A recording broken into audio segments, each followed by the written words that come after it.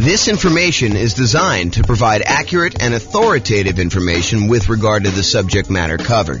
It is offered with the understanding that the presenters are not engaged in rendering legal, accounting, or other professional services. If legal advice or other expert advice is required, the services of a competent professional should be sought. Welcome to the Mobile Real Estate Investing and Real Estate Financial Planning podcast. Learn all about investing in real estate in Mobile, Alabama, with a combination of real estate financial planning and modeling with numbers specific to Mobile, plus syndicated, more generalized recordings of live and pre-recorded real estate investing classes, not all of them specific to Mobile. Be sure to stay tuned after the podcast for a message from our sponsors. Well, good morning and welcome, everyone. I am your host, James Orr, and today I got a really cool class. So yesterday, we went over the new loan comparison spreadsheet, which allows you to call up your lender, get the current mortgage interest rates for a variety of loan products, and then see the difference in monthly payment, which is really going to be the difference in how much cash flow you have if you're using them to analyze the same property. And then you could use that in order to make a decision about which loan to get and how much better that one is than another loan. And so the next thing that occurs to a lot of folks is, well, how do you actually compare and see what the difference is between one loan product and another loan product? And the most common version of that question that I personally get is, should I put 15% down or should I put 20% down when buying a rental property? And the reason I think this one comes up the most is a lot of folks believe that minimizing the amount of money you have investing in the deal is the optimal strategy, that is going to be the best way for you to approach investing in real estate, and that you should minimize how much you have in a deal every single time you buy a deal. And I'm here to tell you that there may be times, there may be some situations where that is not the best thing for you to do. And I hope to explain that to you here today in this particular class. This class is going to be a really short class about the question, should I put 15% down or should I put 20% down when buying a rental property? And I will also warn you that you cannot just use my numbers. You need to call up your lender and get the exact mortgage interest rates for these different loan programs so that you can compare them side by side yourself with the actual numbers for that day, because they're going to vary. And sometimes it may not be this extreme. Sometimes it may be much more extreme than what I'm about to show you, but let's get started and look at this. So first thing is, call your lender, get the rates, fill in this form. It's a visual on the screen here of the form that I went over in detail yesterday. So go ahead and call your lender in order to get those. As I mentioned, your numbers will undoubtedly be different than what I'm showing you. You cannot just assume that, oh, James did the math for me once, therefore that is the math all the time. You need to do your math. This number does change over time. So really what we're doing is, you remember this shows you all the different government loan programs, the conventional owner-occupant loan programs. These are primarily for people doing like house hacking or nomad strategy where you're moving into the property. And then this kind of like greener section here is all the conventional investment property loans. And we've got 15% down with PMI, and then 20%, 25%, 30%, and 40% to show you. Today, I'm going to be focused in on this 15% to 20% kind of section. So this shows you the kind of like difference in monthly payments for the various loan programs for the investor loans only. And so you can see that the investor loan where you put only 15% down is significantly higher than the next loan program, which is the 20% down. In fact, if you just look at the difference in size of the drop here, you can see that the difference in size of the drop between going from 15% to 25% is way larger than the drop from 20% to 25%. And you might be thinking to yourself, wow, that's a really significant difference between going from 15 to 20 and 20 to 25.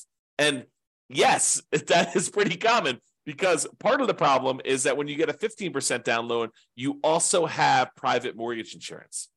Not only does the interest rate change, not only are you borrowing less, you're going from borrowing 85% to borrowing only 80%, but in addition to that, you have private mortgage insurance, which is insurance that you pay to the lender to protect them in case you default. The lender's basically saying this, look, I would really prefer if you put 20% down if you got a loan. And you're like, but I don't want to put 20% down. They're like, okay, I'll tell you what. I'm willing to work with you on this.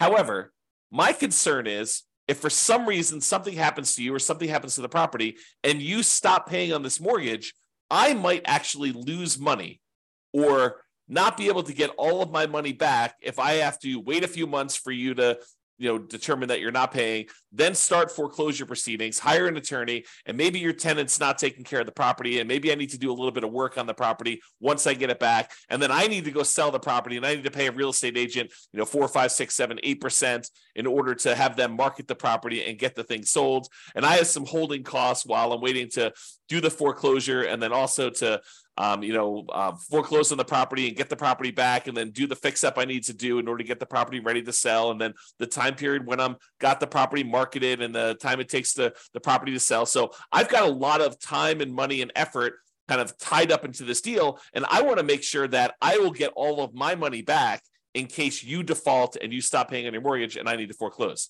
So I'll tell you what I'm willing to do. If you were to put 20% down, I feel as though that's a big enough cushion where I'm very likely, if all this stuff goes to poop and I need to foreclose on you, that I will get my money back. There's a possibility I'll lose some money, but the chances are pretty good that I will get my money back. However, if you want to only put 15% down, this is what we'll do. If you go pay this third-party insurance company that will insure me in case you default, and they will make up the difference, they'll make me whole for that amount that I'm short, then I will actually make you the loan with you putting 15% down. And so they say, you pay this third-party insurance company, you're paying them, you're going to pay them a fee to protect me. And that's what PMI is. If you put 20% down, you don't have private mortgage insurance, PMI. If you put less than 20% down, the lender's like, hey, look, I'm willing to make you this higher risk loan, but I want you to protect me in the process, okay? And so that's one of the things that's going on here. Let's look at the payment difference. I've just zoomed in on that loan comparison spreadsheet, and I'm just looking at the 15% down and the 20% column. It tells you the amount you put down, the amount of the loan that you're getting, the difference between those two. There's also a note in here about how many points there were. When I called up, there were actually points to get these rates. But here is the actual interest rate difference. So the interest rate difference between 15 and 20, the day that I called, which is not normal, I think that usually it's a little bit larger than this, but the day I called was only 1/8 of a point difference, which you may see it to be 1/8 of a point. You may see it to be the same. You may see it to be more than 1/8 of a point. In addition to that, there's also PMI on this 15% down loan, which is what we just talked about. So the overall effective interest rate difference is 7.22 versus 6.625. And again, when you call your lender, these will be different for you. You cannot use my numbers, all right? What that means, though, is when you borrow this amount, the two different amounts that they're borrowing, one has 15% down, one is 20% down, the difference in the monthly payment here is right here shown. So $24.81, $23.05. Basically, the difference here between those two shows you the number here. And so 50% down versus 20% down payment. The difference in cash flow between 15% down and 20% down is $326 a month. That's a big difference. It's the difference between that $3,062 and $2,736, $326 difference. So if you annualize that, multiply it by 12, you get $3,912 per year. So you'd get $3,912 more per year for putting 5% more of the purchase price down. Remember, it's not just that you're borrowing less, but it is that you're borrowing less. It's not just that, but it's also you have a lower interest rate and you no longer have PMI. So for the extra $22,500, which is 5% of the purchase price in this case, that you put down, you earn $3,912 per year more, which is a 17.39% return on the extra down payment. Now, technically, you'd save a little bit more on closing costs because your closing costs on a loan that's smaller is a little bit lower, but we're not taking that into account. It's relatively small. Also, because you put more down, your estimated return on investment from appreciation and debt pay down and your depreciation would be lower. You'd be less leveraged if you did this. So you got to take that into account too. But if you're really concerned about this cash flow number, realize that the return you're getting on that extra amount you put down, that $22,500 more, is about 17.39%. And that's like a cash on cash return on investment. That's the return you're getting in extra cash flow on that property. So are there a lot of other places where you could go where you could get an extra 17.39% cash flow return on your money?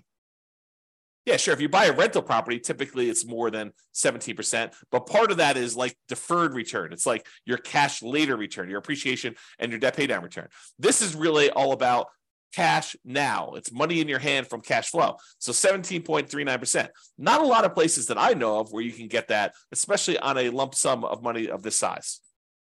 So in conclusion, it's not just about borrowing less. Putting more down tends to also improve your interest rate and eliminates PMI. You can determine the difference in payments to estimate the difference in cash flow, since the income is going to be the same if you're analyzing the same property. Then you divide that difference in annual cash flow by any extra you had to put down to estimate the extra return in cash flow that you're earning on that extra down payment. And then you got to ask yourself, can I earn that return or better somewhere else with similar risk characteristics? Okay. So the idea is do this calculation yourself and decide whether it is worthwhile for you to put this extra money down. And yours may not be 7%, 17%. In fact, it's very likely to not be 17%. Yours may be more in the line of, if I get a 5% return or a 10% return. Some cases it might be a lot more, maybe 20% return. But you got to decide, hey, look, maybe I'm not willing to put this extra down in order to get just the 5% cash on cash return on that extra money. Maybe that's not worth it for you. Or maybe it is worth it for you. Or maybe 10% is worth it.